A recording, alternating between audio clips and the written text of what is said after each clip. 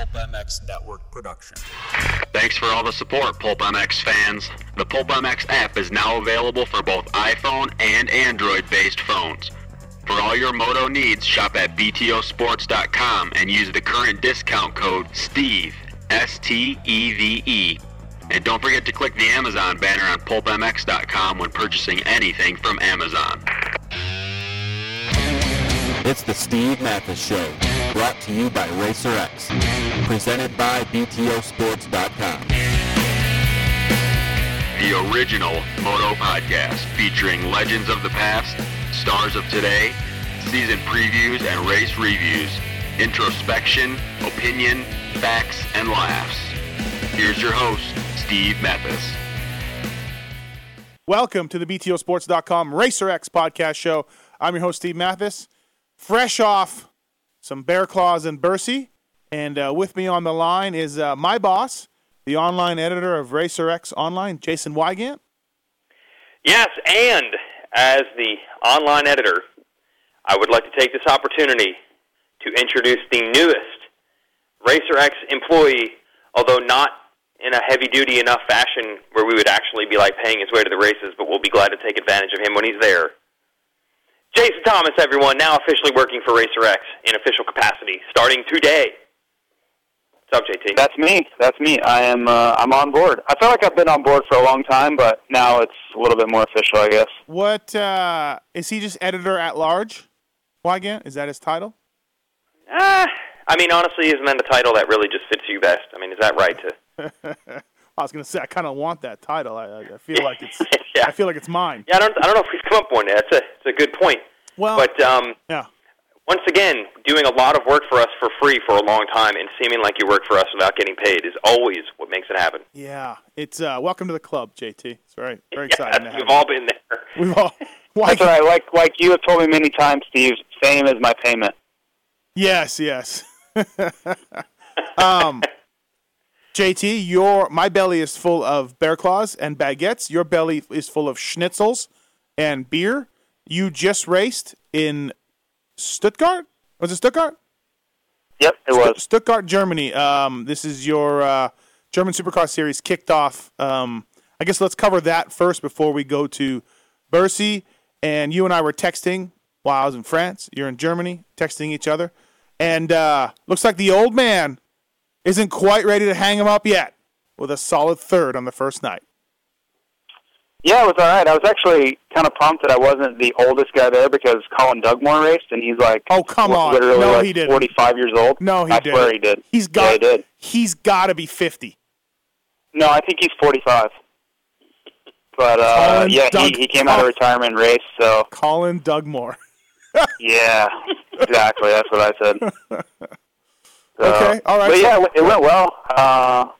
I was really unsure of how I was going to go because I've been sitting behind a desk more than I've been sitting behind handlebars lately. So, all right. Fly Racing wasn't USA. Really surprised at how I was riding. Fly Racing USA, export sales manager. Is that what we? Yeah, like international sales manager, whatever. Okay. Yeah, same difference. Okay. But you got beat by a couple of two-strokes, bro.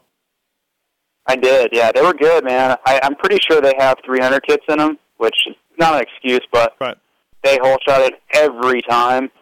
And I don't know, they're both really good riders to start with, but man, it was crazy how good they were on the starts. And then that track is like notorious for being like Play-Doh, like you literally have zero wheel spin at all times.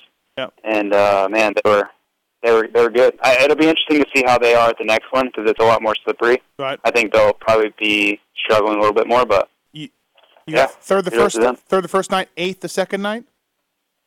I did, yeah. I got hung up with Bowers a little bit the second night and lost some spots. Who are some of the could have been a little better, but who are the guys that are racing there for fans who are listening that don't know? There were like 13 or 14 Americans, like LeMay, Bowers, myself, Teddy Mayer, Jeff Alessi, DJ Larson, Tyler Medaglia. Canadian. Yep. What about Meathead? Meathead was there? Meathead, yeah. Bobby Canary, Daniel Blair. So and then, you have all these Americans that could fill out the main event, 1.5 times over or whatever, and then you add on top of that all of Europe's, top international SX riders. So it was looking at the starting list before the race. It was pretty intimidating. You're kind of like, man, where do I fit in on this list? You know, kind of crazy. So, and I saw you ran number 27, which had to make a certain mutual friend of ours pretty happy. Yeah, I was 27 last year too, so got to keep it, which I was pretty pumped about. Does he know that?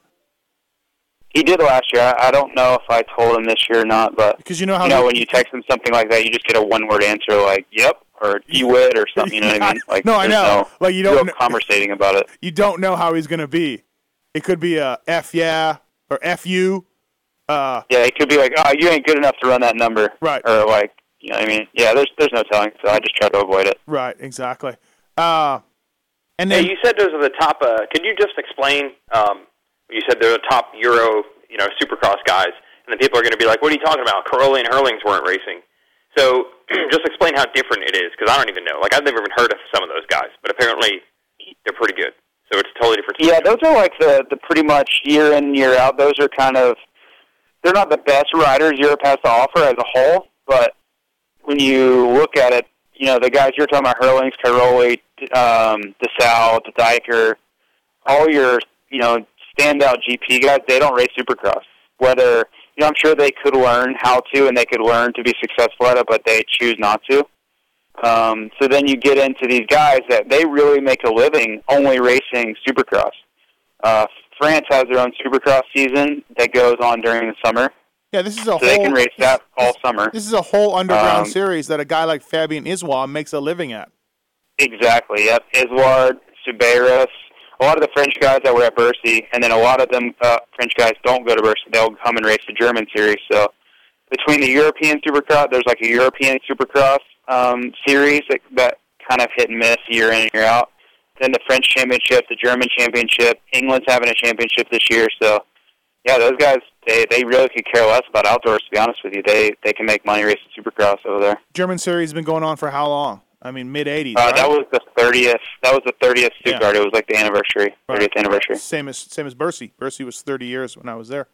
Yeah. And some of the past champions have been, I think, didn't Roxon win back in the day? No, Roxon only raced one race. He raced Dortmund one time. That's it. Oh, I thought he won the lights title way back, like when he's 14 or whatever. But no, I don't think he ever rode all of them. Anyways, and then so wherever Vince Freeze goes controversy.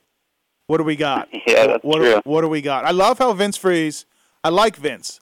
I talk to Vince. He's a nice guy. He always doesn't know why anyone says these things about him.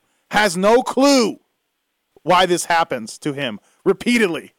Apparently, people just love to punch him. They love to punch him for no reason. But what happened?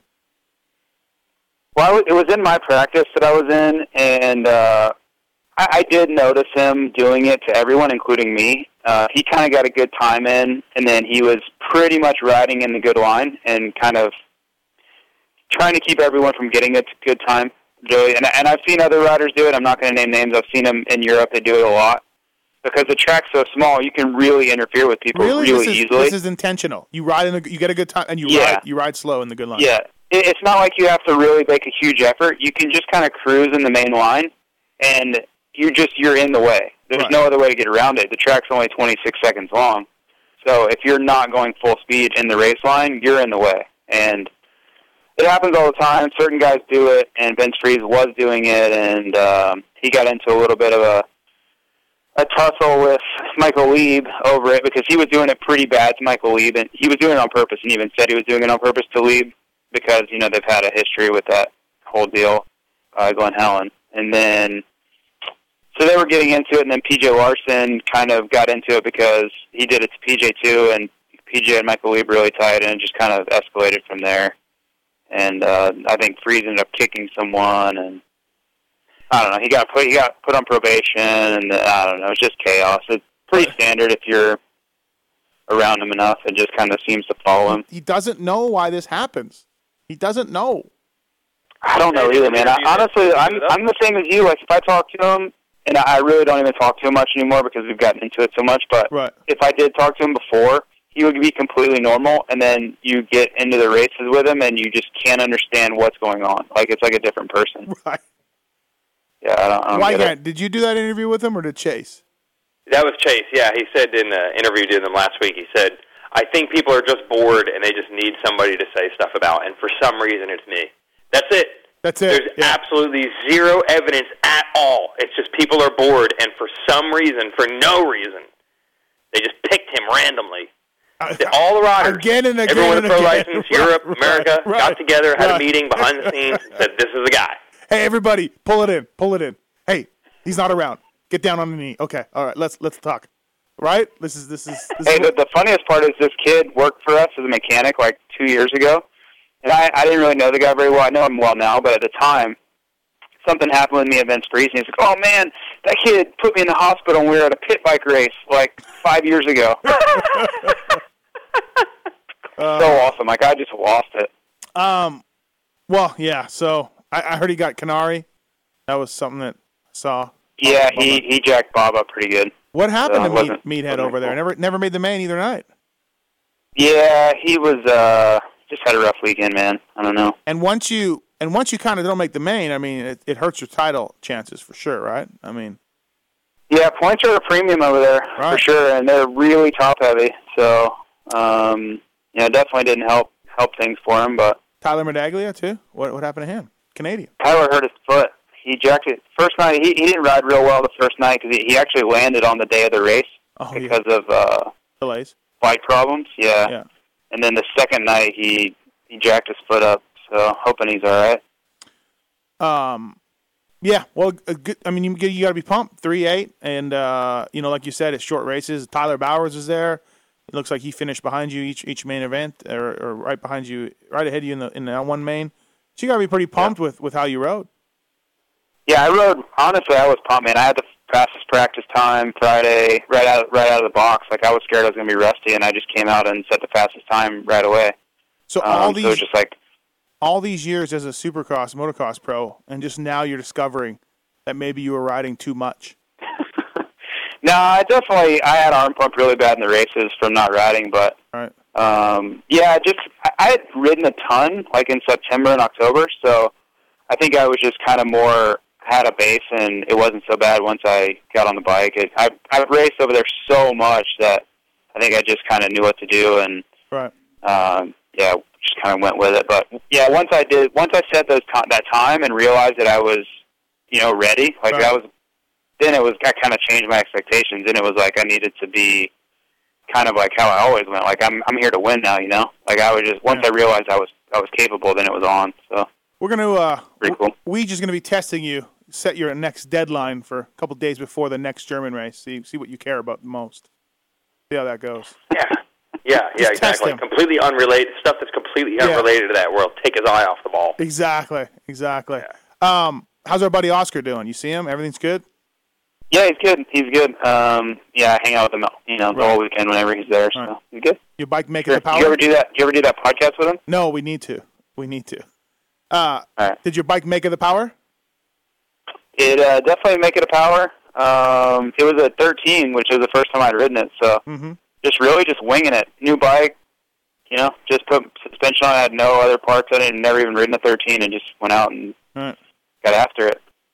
Well, Wygant, for years we had Billy Ursick at Racer X, and I always touted Billy Ursick or Lutz as maybe being either one of them could be the fastest magazine guy, but maybe now, clearly, we at Racer X have taken the lead with JT.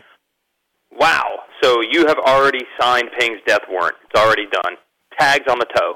Lutz was claiming he was better than Ping. Come on. I'm pretty sure I could beat Ping right now. I'm pretty sure. I'm just saying. Listen, I can't, and I'm clearly out of the running. I'm 4 Manitoba titles were a long, long time ago. I'm just saying. Wow. Well, yeah, I have no doubt, JT, you could probably cover Ping. I mean, you're 5 years less into retirement, barely into retirement. Yeah. But I don't think Billy was fast, no doubt, had a pro license while he was working for us, full-on, full-time, not like, bike tester guy. Like, we don't do any bike testing, any riding involvement work whatsoever. And he even qualified for a national once during that. But there was still a gap between Ping and Ursick. So Ping was always the gold standard. Okay. So, yeah, I suppose Suppose we stepped it up here. Yeah. Well, now we got Ping But and Ping's JT. still around. Right. Ping's still working for us. Right. So we have Ping and JT. If we have a Motocross the Nations, we just need one more guy. Yeah. We're like Puerto Rico. Yes. Exactly. Yeah. Ping is out injured though, but unfortunately not from riding. From what, Weege? From what? From that's why I gotta carry the flag for Ping here, because my respect level has just gone up huge. Punching a dog. Punching a dog. I always liked the guy, but now it's moving into either love or even lust. This takes him to a whole new level. Punching a dog. Bad day to talk about dogs. All right. That sounds like a multiple choice intro, like the silly ones they put on there that can't be it. Right. Ping hurt his hand. Finger broke his wrist by A, riding a motorcycle, B, punching a dog, C, a car accident. All right. Well, yeah. When's the next round, JT? When's the next deal? I will leave 2 weeks from today. Okay. And how's everything at Fly Racing USA? How's that? Is this on company time? Good, man. Busy. Busy. Jeez. Yeah, for sure. Real work. Just we need a photo of your office. Can we get a photo? You have an office? Yeah. They're like doing an add-on to our building right now. So until it's finished, like our whole group is in this cubicle area. But that's in the works. So. You see any Andrew Short memorabilia around you could steal from Moser? Yeah, there's quite a bit. I mean, Shorty's right. like the icon guy for Fly Racing. So. All right. Yeah. All right. What else? I just got back from Bercy. Yeah, let's go to Bercy. What do you guys want to know? It was fun. It was good. JT, how many times did you race it? 2 or 3? I have raced Bercy 4 times. 4 times. So you know as well as I do. This is my 5th or 6th year in a row as a media guy. I went there as a mechanic, 3rd overall in the Quay, beating Chad Reed and Ron Cotta. But yeah, I mean it's Bercy. It's Will Hahn, first time ever in Europe on Sunday. Looked like a zombie. I believe we negotiated that deal on the Pulp X show. What? What deal? Remember that? Will Hahn. Will's like, man, I want to go to Europe. I'm like, all right, let's do it. Let's make it happen. I mean, I'm sure you had a hand in that, but... No, I didn't know anything about it. I don't even remember that Pulp Show episode. Oh, you don't? Yeah. But he was asking, because we were talking about Europe with him. Right. He's like, man, get me over there. Let's do it. So I figured you helped him out, but... No, I didn't. I'm pumped you guys are just on talking terms on the Pulp Show. Oh, Wilbur and I? Yeah. Yeah, we're good now. No, we're good. We laughed about it a few times over the... Yeah, you did have, I would say, the best group I think that you could possibly... And just to explain... Right. Yeah, to explain to people who haven't gone to the race, the cool part about that race isn't even the race. It's the whole atmosphere that they set up. I've been there myself where everyone hangs out together. They know everybody's on the American time schedule. So, at midnight there, which is what time here? 6 p.m.? They just have a big buffet dinner, and everybody goes in the same room, and everybody eats dinner together, which doesn't happen in any other race. So if you have a good group of guys like you did, man, that's got to be a fun couple of days. Yeah, and really think about it. Think, like you said, Brayton, Weimer, Will Hahn, Kyle Chisholm, Tomac. Really?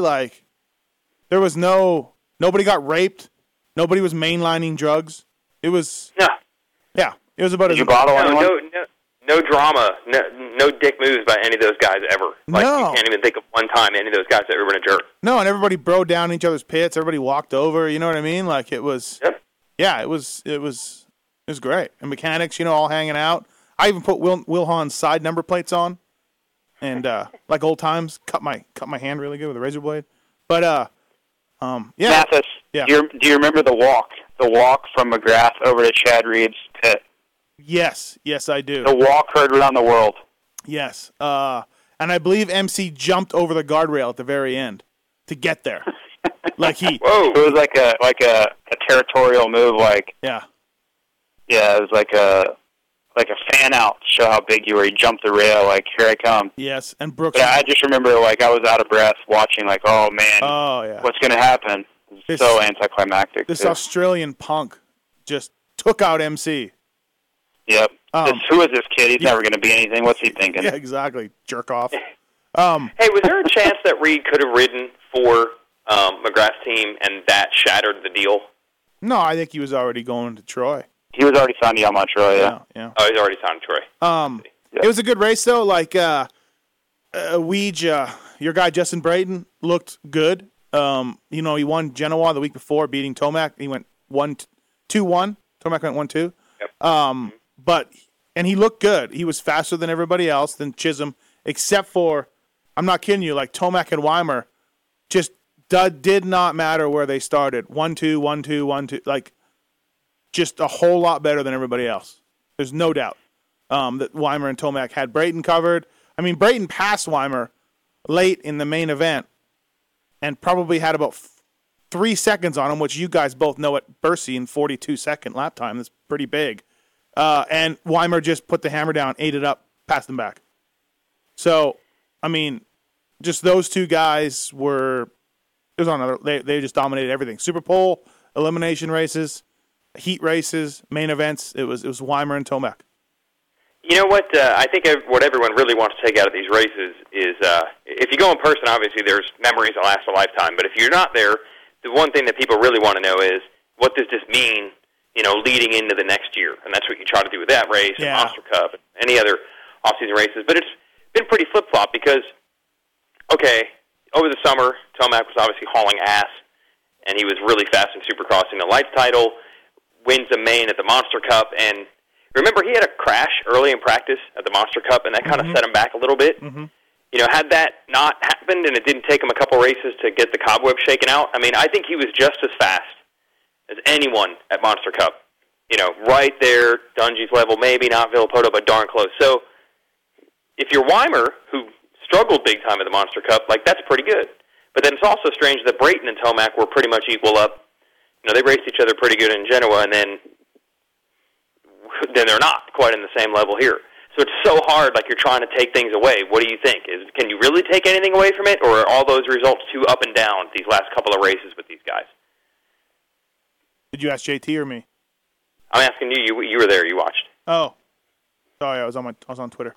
No, I don't think it. I mean, we'll ask. Can you take anything from it? Can you say, wow, it looked like Tomac is next big thing, world beater, can run with anybody. If he could just get on a 450, he'd be right there at Anaheim 1. No, because now you're like, oh, wait. Yeah, Weimer's right there with him. We saw it at Monster Energy Cup. That's good enough. Bercy isn't a full-size track. Everything's pretty easy. Right. I don't think Weimer can be like, hey, I'm heading into A1 with momentum. I don't think it means anything in the grand scheme of things besides, the guys all look good. There's nothing, nobody looked horrible. I think that's the biggest thing. If you can just maintain your speed and look all right, everybody kind of knows that you're moving forward and you're looking good. If you're off the pace, I guess that's where you begin to worry, but nobody was. Everybody kind of slotted in.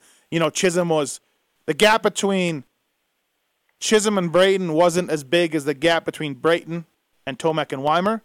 And then there was quite a bit of gap between Chisholm and Will Hahn. Everybody slotted in where they would be if you dropped the gate at A1, I feel. Well, yeah, I guess so. But, I mean, if you're Brayton, and I know you asked him this after the race, and you were wondering if he was going to be mad about how the weekend went, but he was happy with it. Yeah. But I would have to think if you're Brayton, you would at least think that you're at Weimer's level or maybe better than. That's a realistic goal, I would say. Well, if you're Weimer, you want to be able to beat Brayton in Anaheim 1, and if you're Brayton, you want to be able to beat Weimer. Wouldn't that be a fairly realistic? Well, yeah, and it was strange because last weekend in Italy on a bigger track, right, JT? Genoa's bigger. Looks like it anyways. Than Bercy? Yeah. Maybe a little bit. Yep. Weimer in the first race went from 10th to 2nd, I guess. Either fell in the first turn or something. And then the second Brayton, race. you mean? Yeah, Brayton. What did I say, Weimer? Brayton. Yeah, he started dead last. Yeah, so he comes to second. Second race, I guess he runs away with it. Against Eli Tomac on the same machine, 7 days earlier. And truthfully, at Bercy, he had nothing for him. And I didn't want to I didn't want him to punch me in the face, but that's kind of what I was getting at with my question. But he was okay with it, which I thought was a little weird because, hey, Justin, 7 days ago, you were faster than Eli, or just as fast, and here you are 7 days later, and you had nothing for him. But he was okay with it because he's Brayton. I guess, although a lot of times you have to wonder, and here's where we can go to the still not quite an ex-racer. Is that 100% Brayton's really cool with it, or is that just how you prevent that from really messing with your head? You just tell yourself, it's not a big deal. What do you think that's genuine, or JT, in a race like that where you sometimes tell yourself, I got third, that's good. I'm not going to panic. because you don't want to be balled up about it. You know what? My honest opinion on it, and this is going to relate to why his attitude is like that. These races, as far as a predictor for how the season's going to go, mean zero. Zero? Like nothing. 1%? Nothing at all. 2%? Nothing. Nothing. Nope. Wow. Nope. Because you can go back, and Mathis, if you really think about it, if you go back to the years of mid-'90s, even the 2000s, Larry Ward, Robbie Reynard, Steve Lamson, those guys would clean up in Europe. They would kill everyone. They would win every race over there. They would win the World Supercross Championship. They would win all these races. And then what would happen when Supercross started again? They would get smoked. Same thing every year. Oh, Lanson's on fire in Japan and all these races. He's going to win. He's going to do that. Nope. Going to get smoked again. Bradshaw winning the 96 Osaka race on a Honda. Yep. It's the same thing year in and year out, the same guys. I don't feel you can transfer that in any way. The dirt is totally different. The atmosphere is different. Guys are jet lagged. Some guys are on their full, back then they didn't have their full bikes over there. Yeah. Well, that's something. They're on stock bikes with production equipment and all this stuff, and guys are drunk the night before. There's so much stuff that goes on like that is completely different than U.S. Supercross. And everywhere, the tracks are different. I mean, everything about it is different. So to make a direct correlation or to get worked up about how you're doing over there, right? I mean, it's just way off for me because, honestly, those races, for me, yes, it's a little bit about sorting your bike out. You can get some good testing in, but it is 100% to me, it's a money grab for everyone involved. And getting drunk.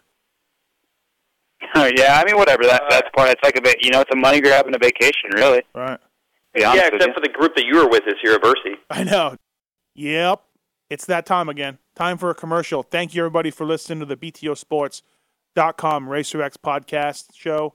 Listen to these commercials from BTOsports.com. Use the code Steve and JT Racing. Thank you, JT Racing, for coming on board. Listen to these commercials, support the sponsors, and then we'll get back to the show. Thanks for listening to the BTOsports.com podcast show. Please don't forget that BTO is the world leader in aftermarket motocross parts for the bike-car body. You'll find deals like a Shoei VFXW helmet for $309.99, 45% off, or Smith Piston goggles for $32.99, 65% off. Your order can be shipped anywhere in the USA for free, or if you're not in the USA, we ship worldwide. Check it out at BTOsports.com. JT Racing USA is back to reestablish its deep roots in the motocross industry with an all-new, innovative line of racewear and casual wear. While bringing many of JT's strongest design elements from its golden years back to life, the racewear is constructed with the highest grade material on the market and has a technological fit, feel, and function that is sure to raise the bar in how motocross gear is being built. JT has relaunched itself back into motocross with the Pro Tour jersey, classic pants, lifeline, and flex feel gloves in 8 colorways with an assortment of men's and women's casual wear to add to its collection.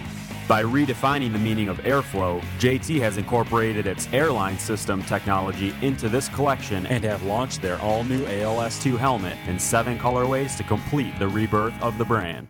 The wait is over. No, there was none of that. Any drunkenness at all with that group? The closest we came to being edgy was we were in this Italian place afterwards. Great pizza, by the way. Brayton bought me my pizza. But anyways, we were in this Italian place. All of us were at a table, and there's this like suave dude in the booth next to us with a hot chick. I mean, this guy looked like, he just, I'm married and stuff, but this guy was hot, Anyways. Tortelli? It wasn't Tortelli, but oh, God. Oh.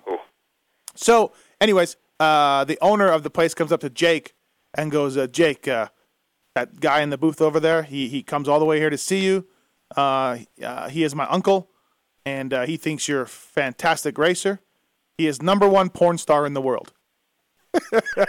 And Jake goes, porn star? And the guy goes, yes, #1. I didn't even know they had rankings. Well, that's what Weimer's like. Is there a Forbes 100? Or did I miss something? The guy was just #1. Yes. Is there like a coach's poll? I don't know. #1. And and this guy, again, he had a hot chick with him. She had a big diamond on her finger, and this guy looked tanned, and he kind of looked like a hairless cat in a little bit with just hair on his head. But anyways, #1. And so the guy came up and shook Jake's hand and said, very good. You're a terrific racer. And that's about as edgy as we got at Bercy. I would have had so many questions for that guy. Right, I know. Number one, we were just wondering, like, how do you rank this? What is it? Yeah. Like, That's awesome. Right. Did you end up at a gay bar while you were over there? No. See, and that's how, like I said, I've been to Bercy so many times, JT, so have you. There's always a party bus taking people out. There was no talk of party buses. What? Nobody went on a party bus. Nobody seemed to care about a party bus. Me and Brayton and his mechanic, after the delicious pizza, Brayton said, let's go for a walk. We walked over to a crepe stand. We had a delicious crepe. We had a coffee, and then went back to the hotel.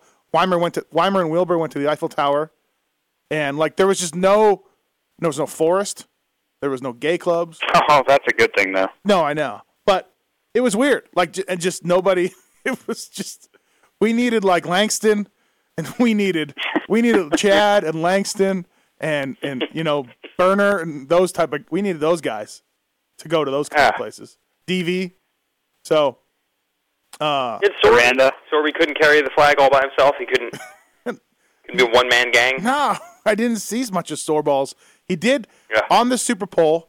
He cut the track both nights. There are 2 nights that he was in it. He jumped from one jump over the tough blocks into the other lane, and but it cut a whole section off or a whole corner off, and he still never had the fastest time because of it. Are you serious? Yeah, I was always like thinking to myself, geez, Sorby, if you're going to do that, you should probably, they DQ'd him. They took his time up, but it only got him to like 3rd or 4th. Did Eric Bernard tell me he should retire? No, he didn't. Maybe, JT. I wasn't there for that speech. He did give you that speech one year. He did. Would you like to talk about that, or do you still feel anger about that? My temperature is rising as we're just mentioning. He didn't say you should. All that ice. He didn't say you should retire. He said it was very well directed at me. No, you're overreacting. It was towards Boniface. I'm not overreacting. I didn't even say anything about it, but it's funny to talk about. He was just telling JT that some guys got to know when it's time, and it's time to hang it up, and you just don't have it anymore. And you're saying it was in general, but JT feels like it was actually more specific. It was about Boniface, who kind of came out of retirement to race, and he really hurt himself after the finish line. He, jacked up his face and stuff. But JT was struggling with the whoops pretty bad. They were really big coming right out of the tunnel, and our little guy JT there was struggling with them. I don't feel like it was intentional towards JT. JT does, and it's a source of debate among us. But what else? What else you guys want to know about Bercy? Anything else? Well, JT actually answered the question, the 0% answer. Yeah, 0. Exactly what everyone wants to know. That almost defeats the whole purpose of talking about the race. Right, 0. That's what people really want to know. If you didn't go, you just want to know, well, what does this mean for next year? Let me ask you this. I had some great talks with Eli and John, and is it Kathy? Kathy, right? Yeah. Kathy Tomac. Great people. John's gnarly, by the way. He is gnarly. He's gnarly. Actually, him and I had a great talk about performance-enhancing drugs and Lance and all that because, I probably shouldn't really talk about what we were saying because I don't know if I can ask him to do that. But anyways, great, interesting, great perspective, and yeah. Anyways, back to Eli. Let me ask your guys' opinion. So he wants to go 450s. Weege, I don't know if he told you that at Monster Cup. He told me that. He said it in a couple interviews. He wants to go 450 on the other coast and 450 outdoors. And next year, no doubt, his contract's up at the end of this year. Next year, he wants to go 450 again, probably on a Honda. And to me, I'm in the same spot with Eli. And again, this is just bench racing, and he can do whatever the F he wants. I'm in the same spot with Eli as I was with Dean. And we'll get to Dean in a second, but just stay in 250s. I mean, yeah, he thinks he's too big for it, but he led the second most laps in the class. He won the second most overalls. If you take away Elsinore, which is terrible for him, he was, within 10 points of the title. Like, there's no way he should feel like I'm too heavy. I can't win. I mean, they just want out of that 250 class. They just feel Eli's too big. What say you, JT? Yeah, it's hard to say. I mean, if you're that unhappy and you really want out, whatever. I mean, he obviously rides the 450 really well, and I don't think that he has a ton left to learn. Like he's definitely prepared to move up. So I think it's more at that point you have to look at what is best Honda-wise, what is best sponsor-wise, you know what I mean, and then make a smart decision, because the rest of the components are there. He's capable, he's prepared, he can have a good bike and situation if they make that move, but yeah, I don't know. It's not always up to you in that spot, you know. I know Honda has a place for him, and that's in the lights class. They want titles out of him. So, but I think the Tomacs feel like their contract's up, and they hold the hammer a little bit. Like, hey, like let us do this, or whatever. And I mean, I don't know. I mean, I'm sure it's all, it's not like he's going to hold out or anything like that. But I just feel like why bother move up? Like Dean and Eli, like stay down as long as you can. Carmichael said it too. He wishes he would have stayed another year. It happens a year. I think McGrath even said too, like, and maybe McGrath didn't say it, but I mean, why? You only have so many chances. Chances are you're not going to drop down and race the class again. So why not try to get that title? I really agree with you. If the size and everything's not an issue, if you feel like if your body type and everything is key, you're still competitive, I agree with that. I think you should stay as long as, not to the Angry Brock Sellards level of staying, but wow, already starting that extra year is invaluable. I agree with that. Already starting with your other editors at RacerX. I'm telling Pingree, his ears are just ringing and on fire at the same time. They're ringing fire. I actually like to think the worst culprit is could be Martin Davalos or Nathan Ramsey. One of those two. Like Ramsey, there you go with Davalos. Well, I'm just saying, like, get out of the class. Get out. Ramsey. And go where? Where is Davalos going to go? Please riddle me that. I don't know. Exactly. Exactly. Not his agent, bro. You want him out of there so bad, but pay him. I keep reading. Factory bike. I keep reading and hearing about how fast he is. It shouldn't be a problem. Shouldn't be an issue. He's super fast. So the most successful team manager in the sport just hired him, so maybe he knows something you don't.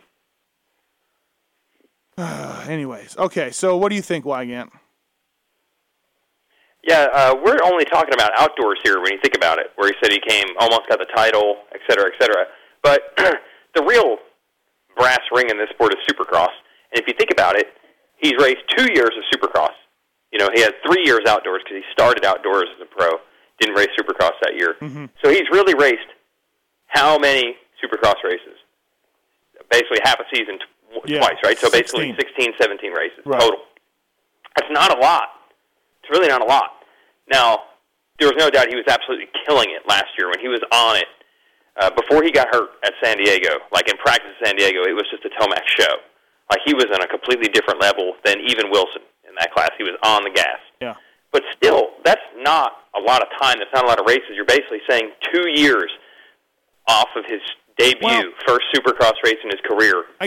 He's already, I've done everything I need to do. I've learned everything I need to do. I'm ready to go after Filippo and James Stewart and whatnot. You're missing the mark a little bit, Weege, because there's no doubt he's riding 250 West Series this year. He's going to have 3 years of, and maybe I didn't phrase the question right, he's going to have 3 years of 250 Supercross under his belt. Do you let him ride? Yeah, but I think we're talking. Aren't we talking about the general? Of course, he's going to ride and defend his number one plate, just like Barsha did last year. After Barsha did well in outdoors on a 450, they said, "What's he going to do now?" Well, he's got a number one plate. He's going to run it. But I think aren't we here talking about the general attitude of why does he want out of the class? Like I feel like if we're up to Eli, he'd throw that number one plate in the trash and go racing on a 450. That's what he wants. I think so. Yes, I think you're right. If it was all to him, F that plate. Yes. Right. So he's gonna ride 250 West. 250, that's what it's called now. Thank God for that, and thank Jesus. Thank Jesus for that.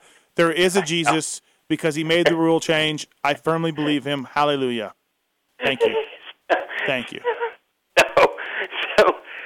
I just don't. I don't know, man. Would you? Okay, if you're the boss of Honda, Wygant, do you let him ride 450? Nope. on the other coast and 450 Geico Honda outdoors? 450 other coast, I think you can consider that. It's only the injury risk, and that's just the thing you always have to worry about. That's no different with him and anyone else. Yeah. But I would keep him on a 250 otherwise. But I'm saying I don't know about the I'm done. I just really want to be out of that class so bad. You will have plenty of time. And if you look at the track record, like, Tomac's got all the tools. There's no doubt about it. But, man, the success rate in that class is not good for dudes that have everything on their side. A lot of them haven't succeeded. You know, you can think of Damon Huffman. Like, there might not have been a more successful, dominant, has everything to make it happen guy, and he just couldn't make it happen at that level. It's just not a guarantee. Yeah. And, man, when you're in a situation where the race wins and titles are going to come a lot easier in that class, Brian Swink. I'd soak up every one of them. Brian Swink. Brian Swink or Tedesco, you know what I mean? Like, man, it just couldn't happen in that class. And it's easy with all the skills that Tomac has to think, well, I'm going to be winning on a 450, so I might as well get it started. Yeah. But it's just not a guarantee no matter who you are. That's not a knock on him. It's just the way it is. Yeah. No, I think you're right. And it's just the part where we pull out Fro's stat about no national winner has ever won a 250 Supercross title, except for Jeremy McGrath 20 times. What? Fro, remember Fro said near the end of the year, I don't know where we were laughing because we were wondering where he pulled it out of. Oh, yeah, he reversed his stats horribly. No Supercross. There's never been a Supercross title winner who has not won a national championship in the 125 class. Was that it? Yeah. He kind of mixed himself up there pretty bad on that one. Meanwhile, there's been a few of them. Chad Reed, McGrath. Yeah,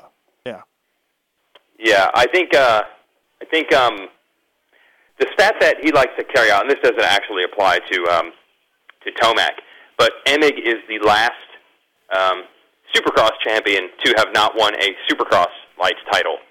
You know, you pretty much have to. But Tomac's already got one of those. Yeah. So it doesn't really apply.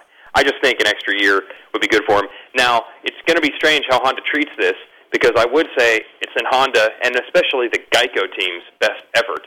The Geico team is there to win 250 titles. So for them to lose their best talent and push them into a 450 outdoors can't be good for that team. When they have Trey Kennard, Justin Barcia, Chad Reed, right? And I think I'm missing something. That's it. But that's Honda. But if you're Geico, you know, in some ways these teams are racing against each other. I mean, it's not just one big happy Honda family. They're somewhat inter-rivals, right? Yeah, absolutely. So if you're Geico, you really have nothing to gain. And you're short, yeah. And you're short. If you're Geico, you have nothing to gain by letting them move up. But I do see how I talk about the Brinks truck is going to be pulling up. Like every team, every brand, every person is going to want Tomac on their team for 2014. So maybe they're all just going to be as nice to him as they possibly can, do everything they can to grease the skids, keep the Tomacs on their side. You know, I heard from some people, you know, when Honda really was they've had some trouble testing that new bike, as you guys have all heard, like getting enough parts to keep all these guys happy. And they're putting Tomac right in that mix for Monster Cup and whatnot. You know, he gets the same testing time as everyone, and I've heard people say, hey, well, why Tomac? He's not even racing 450 Supercross. But I think they're doing everything they can to make sure the Tomacs are very happy. Yeah, I mean, he was there on a full factory Honda. It was Barcia's bike. You know, Barcia backed out of Genoa, but I think the plan... Yeah, but at Monster Cup, they were both on. Like, yeah. Tomac did not have second-rate equipment. Right. The plan was all along for Tomac to have that works bike at Bercy. So. Right. So see what I'm saying? Like, they are... And even Honda had... rolling out the red carpet, that it makes me wonder if they're just going to give him what he wants. And they had Gothic J there, Honda mechanic, not Tomac's mechanic from Geico. So. Wow. You know. So, of course, we never saw see the writing on the wall. We never saw Gothic much. He disappeared into the catacombs of Paris, but you know, he's Gothic. Yeah, we didn't see him too much. JT Dean Wilson, what do we know? I hear today, Wednesday today, Pro Circuit, going back to Pro Circuit. Did you know anything? Have you heard much? I really hadn't heard a lot. I had heard that originally, and I thought that's what would happen, just from the people I'd heard it from. Yeah. But then it kind of quieted down for a little bit. So, but yeah, that if I had to put money on it, that's where I would have, that made the most sense to me. It did make the most sense. How far along do you think he got with Chad's team, or did he get there at all? I don't think there was a lot of traction there, to be honest with you. Right.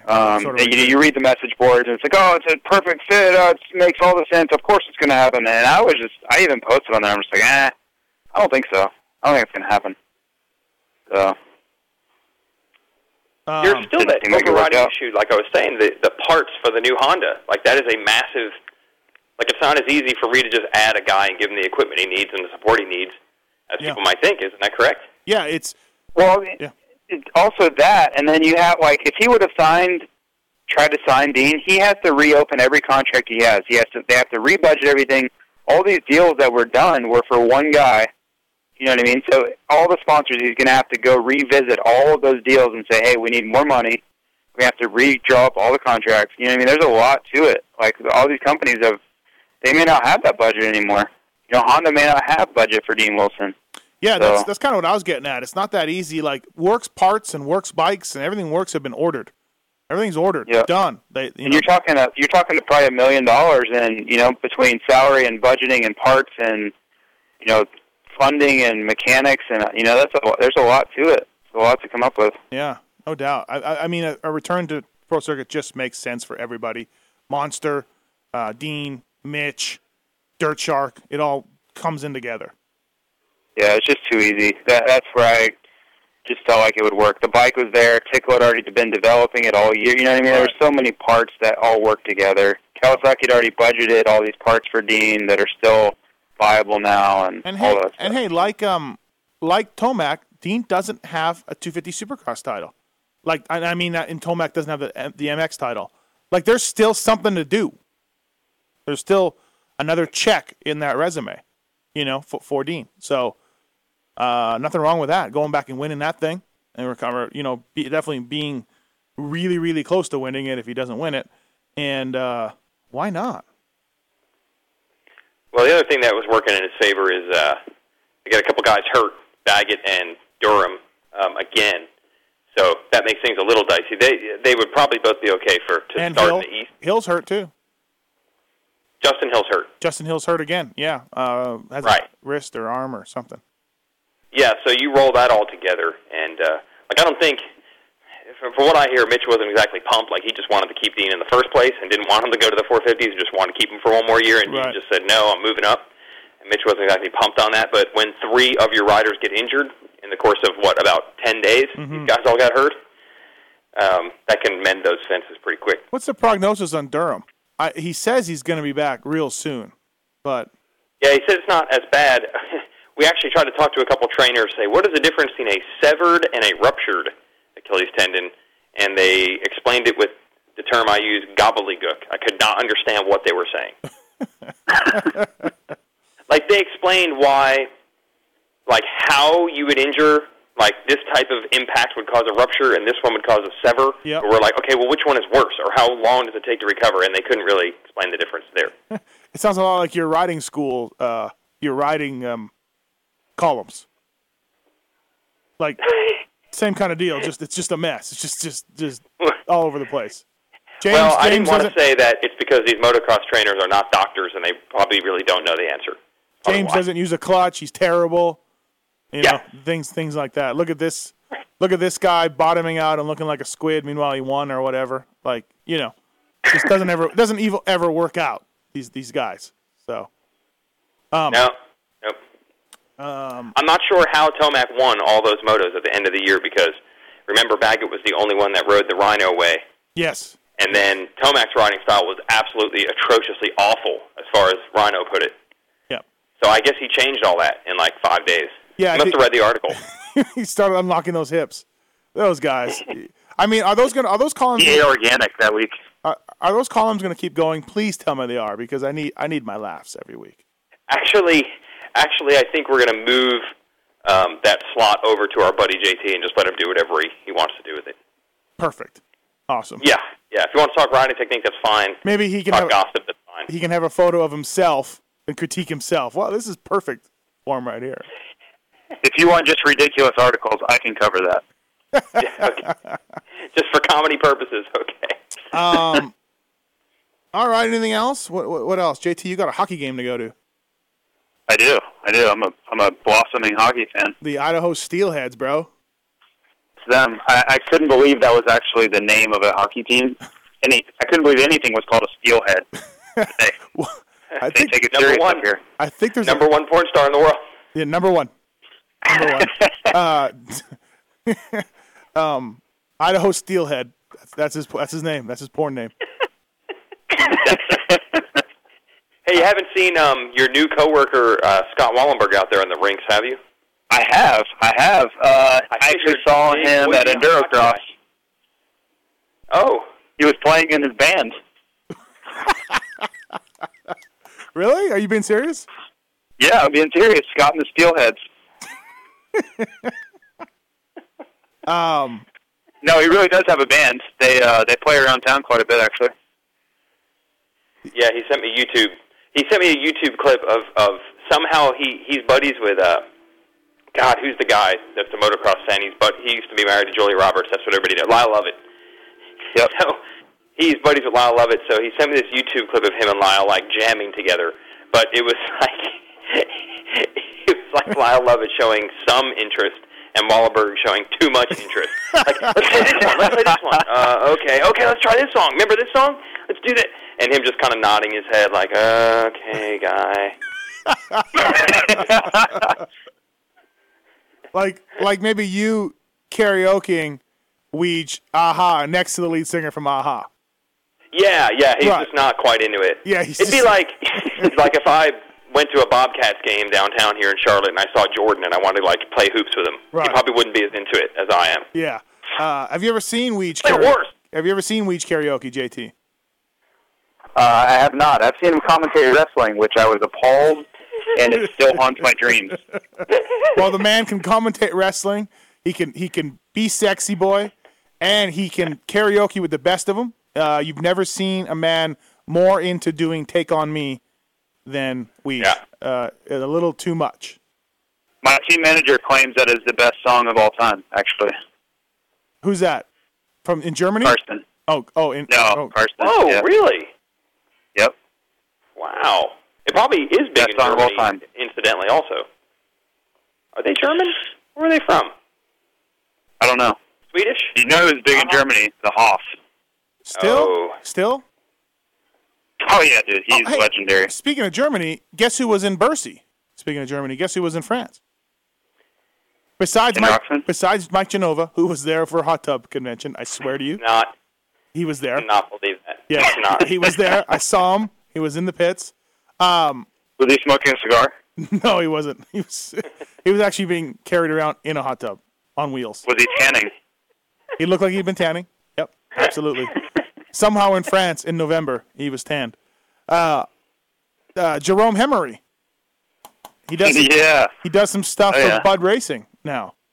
So, yeah, that's the guy I worked for, was on my team, Weege, in Germany in 98 when I was making the power at the German Supercross Series.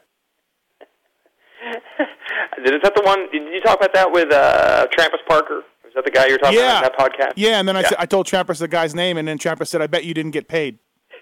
Without any prompting. Without any prompting at all. JT, Parker goes, I bet you didn't get paid. From Thomas Knipe? Yes, he knew the guy. I saw Thomas Knipe this weekend. Really? I see him every time I go over there. Yeah, he's a staple in the German Supercross community. Wow. Can you give him the big? Can you get one of those big foam fingers and give it to him, like from me? Just put it on the middle finger. I asked him if he has any coffee I can pay for. Oh, yeah. But we showed him about that coffee. We used to have to pay for coffee in the workshop, Weege, and his office was down the hall.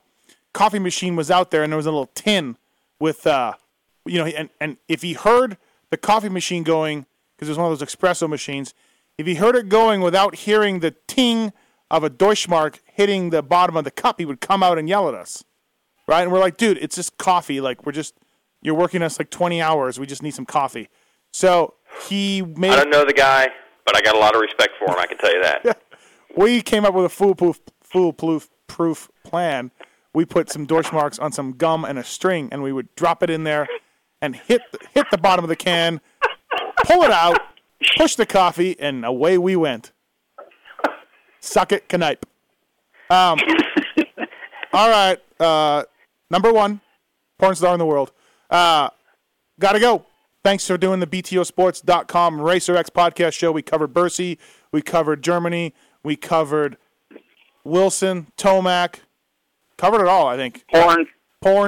And porn ranking. And Scott Wallenberg's band. What else is there? No, that's about it. Good luck with Idaho Steelhead tonight, JT. Oh, yeah. Yep. I'm going to go see if I can get in a fight. All right. Thanks, guys. See you guys. All right. See you. Later. Thanks for listening to this episode of The Steve Mathis Show. Search Pulp MX in the iTunes Store to find the more than 200 episode archive, or get the Pulp MX app for your iPhone for the complete Pulp MX fix.